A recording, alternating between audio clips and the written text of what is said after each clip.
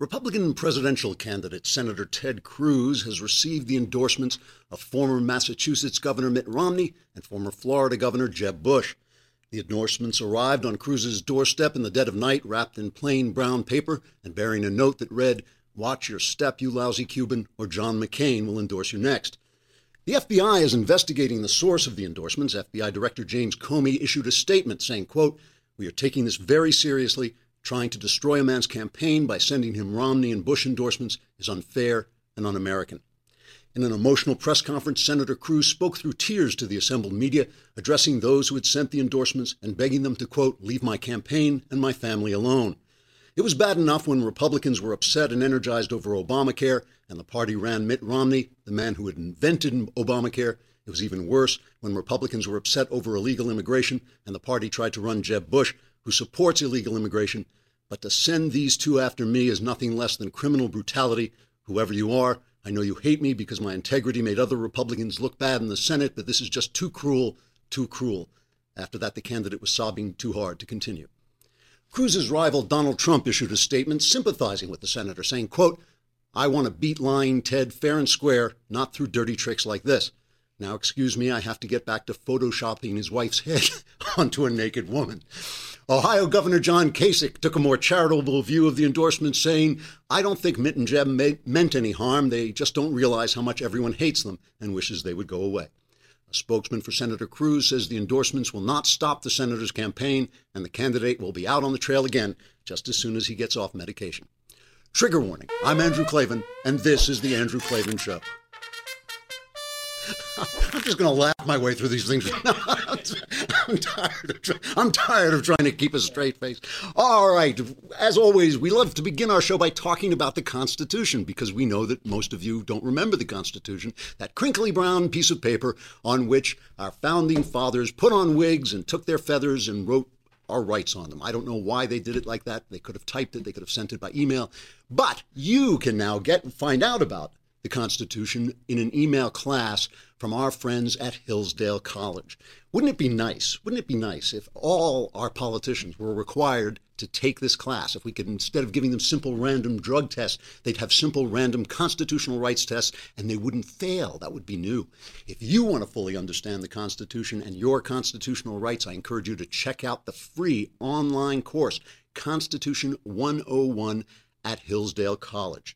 You can sign up for Hillsdale College's Constitution 101. It's free, and it's at hillsdale.edu/Andrew. That's how they know I sent you, hillsdale.edu/Andrew. Know your rights, learn about the Constitution. It's a good thing, and nobody else remembers it. You'll be the only guy on your block who knows what's in the Constitution. All right. So, while the rest of us have been paying attention to terrorism and the candidates in the election and the fate of the country and all that, the people here at the Daily Wire have been spending their time looking at viral videos. They're all kind of celebrating the fact that we did this viral video, "I'm angry and voting for Donald Trump," which now has like 13 million hits, I think. It's like some insane number on Facebook and a couple of 100,000 on YouTube. So this inspired Jonathan and Mathis, two guys with too much time on their hands, to put together a montage of the greatest viral videos of all time. And here, I haven't seen this, but here they are. I'm angry, and so I'm voting for Donald Trump. It's Friday. So hide your kids, hide your wife. Donald Trump is fun to watch. He bashes the establishment, and they totally deserve it. Out, Charlie! Oppan Gangnam Style. Gangnam Style. Oppan Gangnam Style. That's right. I'm in all of them. You didn't realize it. If you couldn't see that, if you were just listening, they had put my face on every single one of those. Although I noticed in Gangnam Style, I got to be the background dancers. What happened to how come the guy, what's his name, Psy or something like that? Boy, I look good in those short skirts, don't I? I look a lot better. All right. Never mind. It's nice to know that somebody around here is paying attention to the essential things instead of worrying about our country and the world. What a nutty week this has been. This has been a crazy. The theme of this week, I think there have been a couple of themes of this week, but one of the themes of this week, I rolled up my sleeves again, didn't I? Lindsay's laughing at me. If you just heard a loud, that was me rolling up my sleeve. It gets, I get, the minute we start, they turn off the AC. Isn't that what happens? It's not me. It's you actually do turn off the AC. Okay. One of the themes of this week, to me, is so close, and yet so far. You know, this election, I've said this before, but it's for we Republicans were set up to take back everything. I don't care what the demographics are. Hillary Clinton is the worst candidate ever. Hillary Clinton could lose to a polar bear. I mean, she would just lose to anybody. And we had this thing in our hands, and we just got bee stung by this, by this Donald Trump thing. And people are telling me that Donald Trump can win. That's not what the polls say, but the polls don't mean anything this far out. But I'm really doubtful whether a victory for Donald Trump is in fact a victory for our country, a victory for conservatism, a victory for the Republicans. So we just had it in our hands. We threw it away. We have now figured out almost beyond a shadow of a doubt that free market capitalism is the way forward. It lifts people out of poverty all around the world. If you look at a chart of where government is letting go of its tentacle-like grips on industry and people are getting their property rights all around the world, that's where poverty is being alleviated. That's where starvation is disappearing. And our president is off. He lost. He surrendered George W. Bush's victory in Iraq. Now he's trying to surrender Reagan's victory in the Cold War by visiting Cuba and by dancing with dictators. And on top of this, in the general world, we are on the verge of a world in which technology is going to give us untold abundance, untold health, possibly travel, interstellar travel. I mean, we're just that close. And we've got these time travelers from the Middle Ages blowing people up all over the world in service to a god who should have gone out of date with Odin, way back before. This guy is so far past his sell-by date in human heart and consciousness. But they're going to kill people until they hope we start to believe in him again. So it's been this crazy week of just throwing things away, which is so much human nature. It's so much like what we're like. That's the whole story of the Garden of Eden. Put us in paradise and we will screw it up. Just put us in a perfect place and we will mess it up. And that's what you're seeing this week, all week long. The Trump campaign is nuts. I mean, at this point, the Trump campaign has become a parody of itself. There is a story that the Trump campaign has gotten so bad for reporters that NPR is now training its employees on how to attend rallies without getting hurt. Okay, the Washington Post reports that NPR has sent its political correspondents to 90-minute hostile environment awareness training, okay, so they can cover Donald Trump. This is a training that's usually given to reporters who are heading into situations like riots, mortar attacks, kidnappings, or firefights. This is what they have to do to attend a political rally in America for Donald Trump. At Emory College in Atlanta, the poor students saw, this is a heartbreaking story. Somebody wrote, "Vote for Trump 2016" in chalk on these stairs, and now the students are traumatized. They saw this, these poor children, our children that we sent to college saw this, and the students at the university have said that their safe space was violated, and so the president of the university is going to look at all the security tapes to find out who could have done this horrible, horrible thing. Because, college students never, ever put graffiti down, and anybody who would put graffiti down for Trump must have been sinister in the extreme. And so they're actually going to investigate who did this terrible crime. It's just a terrible, this Trump is just a terrible, terrible guy. My favorite part of the story, though, about Trump this week was when a Cruz super PAC, this was what I was referring to in the opening, a Cruz super PAC that had nothing to do with Ted Cruz, sent a picture of Trump's wife, tweeted a picture of Trump's wife naked, because she was a model and she did a naked shoot, and so they put this out there. And Cruz responded by calling Trump a coward. Oh, I'm sorry. Trump responded first by saying, if you do this to my wife, I'm coming after Heidi Cruz. What he's going to do to Heidi Cruz, I don't know. There's absolutely nothing to say what he would say about her, but he threatened Heidi Cruz. Cruz responds, because you have to respond when somebody attacks your wife. It's one of the nasty things in politics. A guy can't let his wife get attacked without responding. So he responded by calling Trump a coward. Now, Cuomo on CNN has Cruz on and says, now you're getting down into the gutter. You're getting down into the gutter with Trump because he's defending his wife. So Trump can do anything he wants. Trump can do it. But if Cruz reacts, it's on him. It's on him. All right, but let's move on from the campaign. Let's talk about the terrorist attacks in Brussels, because this is where I think the real theme of the week is being told out. You know, the terrorist attacks are in Brussels, and our president, our wonderful president, is in Cuba going to a baseball game with a dictator. I mean, the guy is probably, I would have to say, just off the top of my head, the worst dictator in the Western Hemisphere, isn't he? I mean, is there a worse dictator than Raul Castro? And we saw the pictures of these people living in terrible poverty. It doesn't have to be that way. You know, they're there because of a system. They're there because of the system. While he's playing baseball with the dictator, the terrorists are blowing up Brussels. They're killing people in Brussels.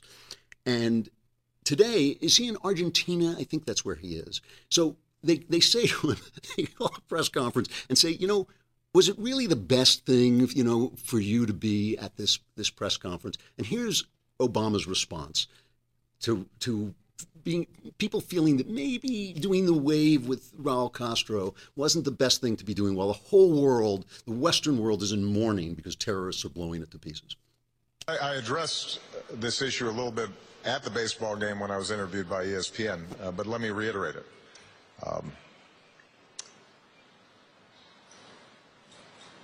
Groups like ISIL can't destroy us. They can't defeat us. They don't produce anything. They're not an existential threat to us. They are vicious killers and murderers who've perverted one of the world's great religions, and their primary power, in addition to killing innocent lives, is to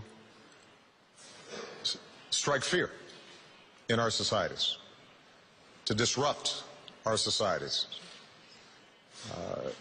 so that the effect cascades from an explosion or an attack by a semi-automatic rifle. See, he's fighting terrorism by going to baseball. He's showing them, you can't scare me. You can't, just because I'm the president of the United States, just because I lead the greatest military force on earth, you can't scare me into doing anything. You can't scare me into... Look what he's doing yesterday. You have the picture of him in Argentina. He's dancing the tango. He's got the tango. I love the guy. This is my favorite president ever. I mean, if all you're looking for is comedy, this is your favorite president. Oh, the world is dying, but I am dancing the tango. It's the dance of love, I mean, this is, our president is out there. The thing is, when a leader speaks, it means something. When a leader acts, it means something. Some of it is symbolic, some of it's important, some of it matters, some of it has substance. We're looking at this guy. He has completely left the stage of world events. He has completely left the stage. This is what's happening. I mean, even Hillary, he's making Hillary sound good. Even I'm listening to Hillary and saying, well, it's an improvement over Obama, I mean, here we've got this felon with a voice like a dish... garbage disposal, like we've got with a spoon stuck in there. And I'm looking at her and thinking, wow, she's better than Obama, isn't she? This would be a step up. So she makes a speech at Stanford. Her job is to play the adult in the room. We can't let fear stop us from doing what's necessary to keep us safe. Nor can we let it push us into reckless actions that end up making us less safe. For example, it would be a serious mistake to stumble into another costly ground war in the Middle East. If we've learned anything from Iraq and Afghanistan, it's that people and nations have to secure their own communities. We can, and I argue, must support them, but we can't substitute for them. It would also be a serious mistake to begin carpet bombing populated areas into oblivion. Proposing that doesn't make you sound tough. It makes you sound like you're in over your head. Slogans aren't a strategy. Loose cannons tend to misfire. So This is her opportunity to compare herself to the Republican candidate. She's comparing herself to Trump as the loose cannon, but also to Cruz. And Cruz came under more fire than anyone yesterday for his reaction. And we're going to talk about that in just a minute. But first, we're going to talk about your personal privacy, because really, when it comes down to it, who cares about the rest of the world? I'm sick of having people scan my emails and send me ads for things that I actually want but don't want them to know I want. It doesn't matter if I'm telling my wife something in my email. I don't want them to come on and say, oh, well, you told your wife this, so here it is, and you can buy it here. You know what? Get out of my emails. Get out of my emails. And that goes for the government, too, although I don't want to say that too much because I'm afraid they'll drag me away. I'll just be like, hey, stay out of my email. The government is scanning everything you do. They take in just every single piece of information, and when you talk to them about it, and I have actually talked to people in the NSA, they say, well, we don't have time to look at it all. I don't find that reassuring at all. But what is reassuring is that you can get a secure email at ReaganPrivacy.com. What you get is your name at Reagan.com. That becomes your private email address. So every time you will want to annoy your liberal brother-in-law, you just send him an email and he sees Reagan and he bites his tongue with rage. And it also improves your personal prose. But you also know that your emails will no longer ever be scanned or shared with third parties. So go to ReaganPrivacy.com and secure your personal private email address. No one will scan it. And if you do it right now, you get 2 free bonus months at ReaganPrivacy.com. So let's get back to Cruz. Why is Cruz the guy under fire? Well, Cruz said that we should patrol Muslim neighborhoods. And this immediately brought forth attacks from everybody, including Krauthammer on Fox. This is a terrible, terrible thing. And why is it a terrible thing? Well, I said yesterday, and I do believe this, that he spoke infelicitously. That was not the way to put it, because what he's talking about, of course, is to make sure that we are policing these neighborhoods where people are being radicalized and terrorized. People in American neighborhoods are being terrorized in their mosques by these thugs who come in and say, you're going to preach it our way, you're going to preach it the killer way, or bad things are going to happen to you. And if you don't have police working with the community in those areas, everybody gets radicalized. So they immediately started, everybody, the media, the candidates, even, like I said, Krauthammer started talking about having tanks run down Muslim neighborhoods. And the thing is, there aren't really any Muslim neighborhoods in America. That's the whole point. The whole point is that in America, look, I lived in Europe for 7 years. I can tell you that we are the least racist country around. I mean, Barack Obama is always talking about how we look down on people because of the way they pray. I'm always, who does that? I mean, nobody does that. Mitt Romney, he lost the presidency, but not by that much.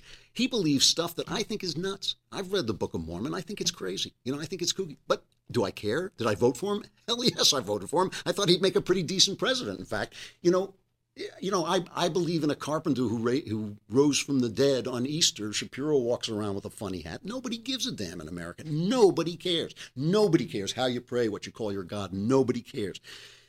So Cruz is being hit for saying that we need to patrol Muslim areas. Here he is. Let's take a look at his interview. This is from Cuomo on CNN.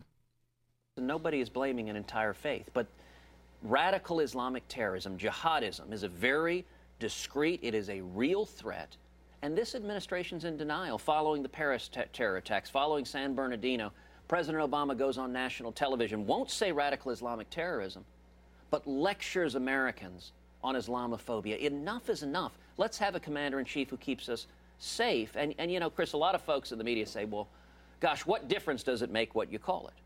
It makes a lot of difference, because when you identify the enemy, you then target your efforts to defeating it. And because Obama and Hillary refuse to identify the enemy, what happens is that they advocate policies. For example, both Obama and Hillary advocate bringing tens of thousands of Syrian Muslim refugees to America, despite the fact that ISIS has said they want to infiltrate those refugees, send jihadists here to murder Americans, and despite the fact that the head of the FBI, James Comey, was appointed by Barack Obama, has told Congress the FBI cannot vet those refugees to ensure that they're not terrorists. We need a president whose first priority won't be political correctness, won't be satisfying partisan objectives, but rather whose first priority will be, as commander-in-chief, keeping America safe. That's what I'll do as president. So here's my question. Hillary Clinton's saying the same thing. We got to keep America safe. Obama says it, but nobody believes it because he's dancing the tango. Trump says it. Why is Cruz the guy who's always under the gun? Why is he under the gun? Well, first of all, because he means it. That's the first thing. But I think that what he just said there is important. When people say, what difference does it make? That is the question. Why does it make a difference that we name our enemies as Islamic terrorism? We know that there are plenty of Islamic people, especially in America, who are not terrorists, who don't support the terrorists, who just want to live out their lives as Americans like the rest of us. We know they're there. But we know that there is this huge strain, this huge cancerous strain in Islam. Why can't we mention it? Why can't we mention it? Well, you know, one of the things about living in a tolerant country, and in a country where all faiths are tolerated, is that you begin to believe that it doesn't matter what your faith is. It doesn't matter, you know, if Mitt Romney believes in some crazy Mormon stuff and I believe in some crazy, you know, Protestant stuff and Ben believes in some crazy Jewish stuff. It doesn't matter. It's all kind of the same thing. All roads lead up the mountaintop, that kind of thing. And that's what's at issue here. Does it matter what our God is like? And does it matter if we have a God at all, I think, is another question. Yesterday, the Little Sisters of the Poor were in the Supreme Court begging the powers that be that they not be forced to support, birth control under Obamacare, which they don't want to do because it's against their religion. And Obama, I love, this is one of my favorite things with Obama. Like he cannot see why it might not be a good thing to force the Little Sisters of the Poor to go against their beliefs. Like he could have. Obamacare was written to exempt religious organizations, but not organizations that are under the auspices of religious organizations. So if you're in a university that is a religious university, you are not exempt. And that's where the Little Sisters of the Poor come into this. Obama is the power of the state, this monster power against the Little Sisters of the Poor. Which side should we go on? Well, the Supreme Court seems to be split. And one of the liberals said, Justice Stephen Breyer said, that some the burden of paying for birth control, it's just a part of being a member of society. It's just part of being a member of society. And all around the country, this is going on. In Georgia, they're trying to pass a bill that protects priests from having to perform gay weddings. Not just priests, ministers, anyone who's religiously opposed to performing gay weddings. They don't want to have to. All the power of hell has broken loose. The NFL says, well, we can't have the Super Bowl in Atlanta if you pass that law. The Disney and Marvel say they won't film movies there. They'll boycott Atlanta. Atlanta gets a lot of, we filmed One Missed Call there. A lot of money comes into Atlanta from movies. The governor, Nathan Deal, used to be a Democrat. Now I think he's a Republican. He has come out against the law, and he hasn't said he wouldn't sign it. It's headed to his desk with some modifications. But here he is on TV showing his virtue, his liberal virtue to the press. We do not have a belief in my way of looking at religion that says that we have to discriminate against anybody. I don't think that we have to have anything that allows discrimination in our state in order to protect people of faith. I do not feel threatened by the fact that people who might choose same-sex marriages pursue that route. I want you to listen to that language. I don't want to play it again, but every sentence that he said, those are the three sentences that were on one news story. Everyone begins with, I don't think, we don't believe, I don't believe. If you listen to Bernie Sanders, he does the same thing. When they ask him about socialism, he'll say, I happen to believe that everybody has a right to health care, which means you have a right to other people's labor. You know, I happen to believe that everybody has a right to go to college. Who cares what you happen to believe? Who cares what you happen to believe? I happen to believe that rainbows should come out of, unicorns should vomit rainbow ice cream so I can eat. Who cares what you happen to believe? If you don't have a philosophy, if you don't have a view of the universe, if you don't have an idea of what human beings are, what their purpose is, what their destiny is, who cares what you believe? Who cares? You're just a girl with a feeling. You're just another gal who has a feeling about what would be nice, what would be nice. And all around, we look around, and what we see is the left taking principles that we all sort of believe in. Look, no matter how you feel about homosexuality, nobody believes that your door should be kicked down and you should be told who you can love. Nobody believes anymore, I don't think, that government that can tell you who to love, who to sleep with, has too much power. And a government in this day and age, in the modern world, a government that can tell you who to love has too much power. Nobody believes that the government should be able to restrict you.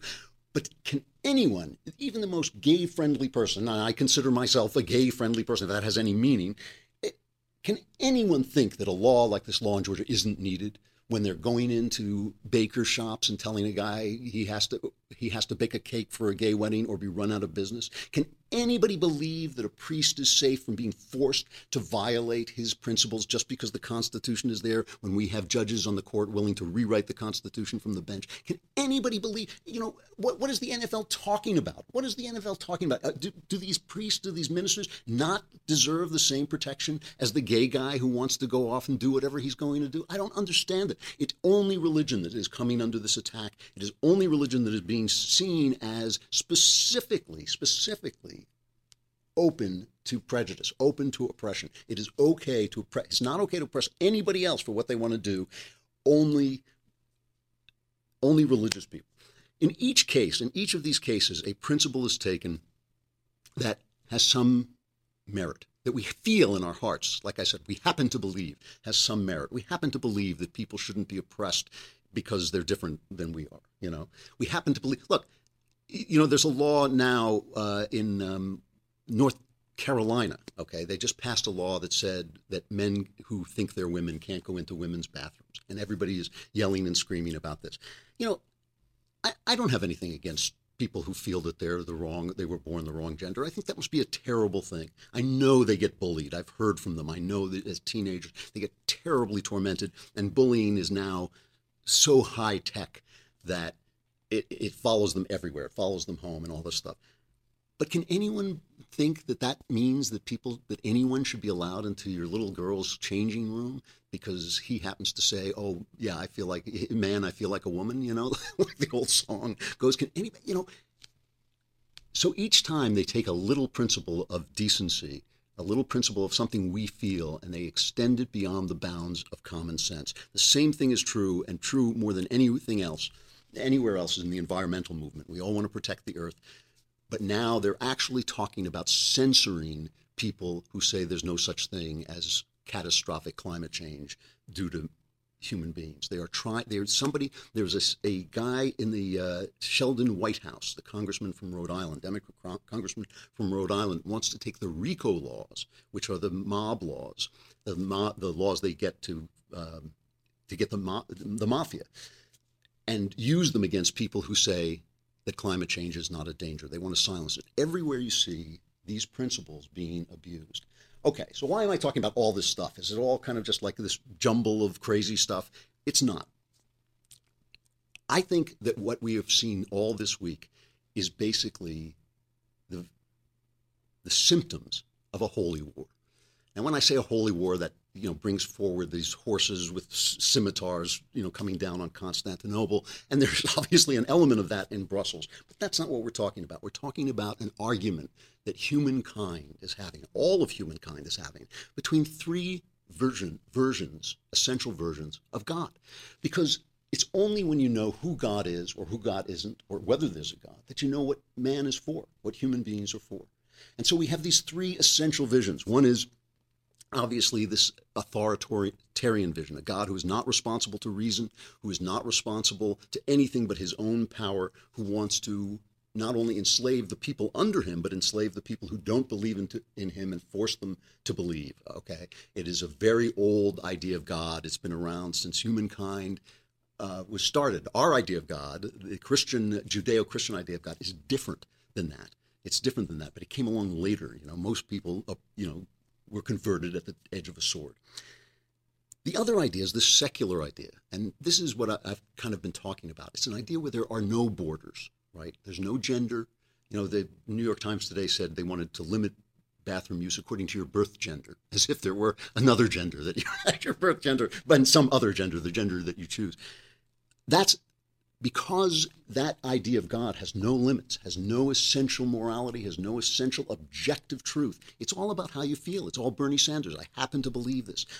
There's no philosophy behind this. I happen to believe. Check your feelings, and if you violate those feelings, run to your safe space, hold your ears, and go, and don't hurt my feelings, because my feelings are all I've got. They're all I've got. I've got no reality. I've only got my feelings.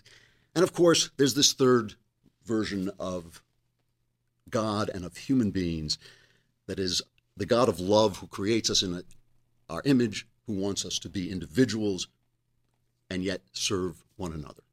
It's a different idea. It's a different idea. And that's the one we're celebrating today on Holy Week, and it's the one where we're entering tomorrow its darkest moment. Its darkest moment, the moment of its greatest hopelessness. I know a lot of you are feeling that today. Let me end today with this one of my favorite hymns. I thought this was an ancient hymn, but it's not. It's a modern one by a guy named Doug Shute. It's called Holy Darkness. Listen to the lyrics of this. It reminds you of what this week and this holiday is about. Holy darkness, blessed night, heaven's answer hidden from our sight, as we await you, O God of silence, we embrace your holy night. I have tried you in fires of affliction. I have taught your soul to grieve in the barren soil of your loneliness. There will I plant my seed.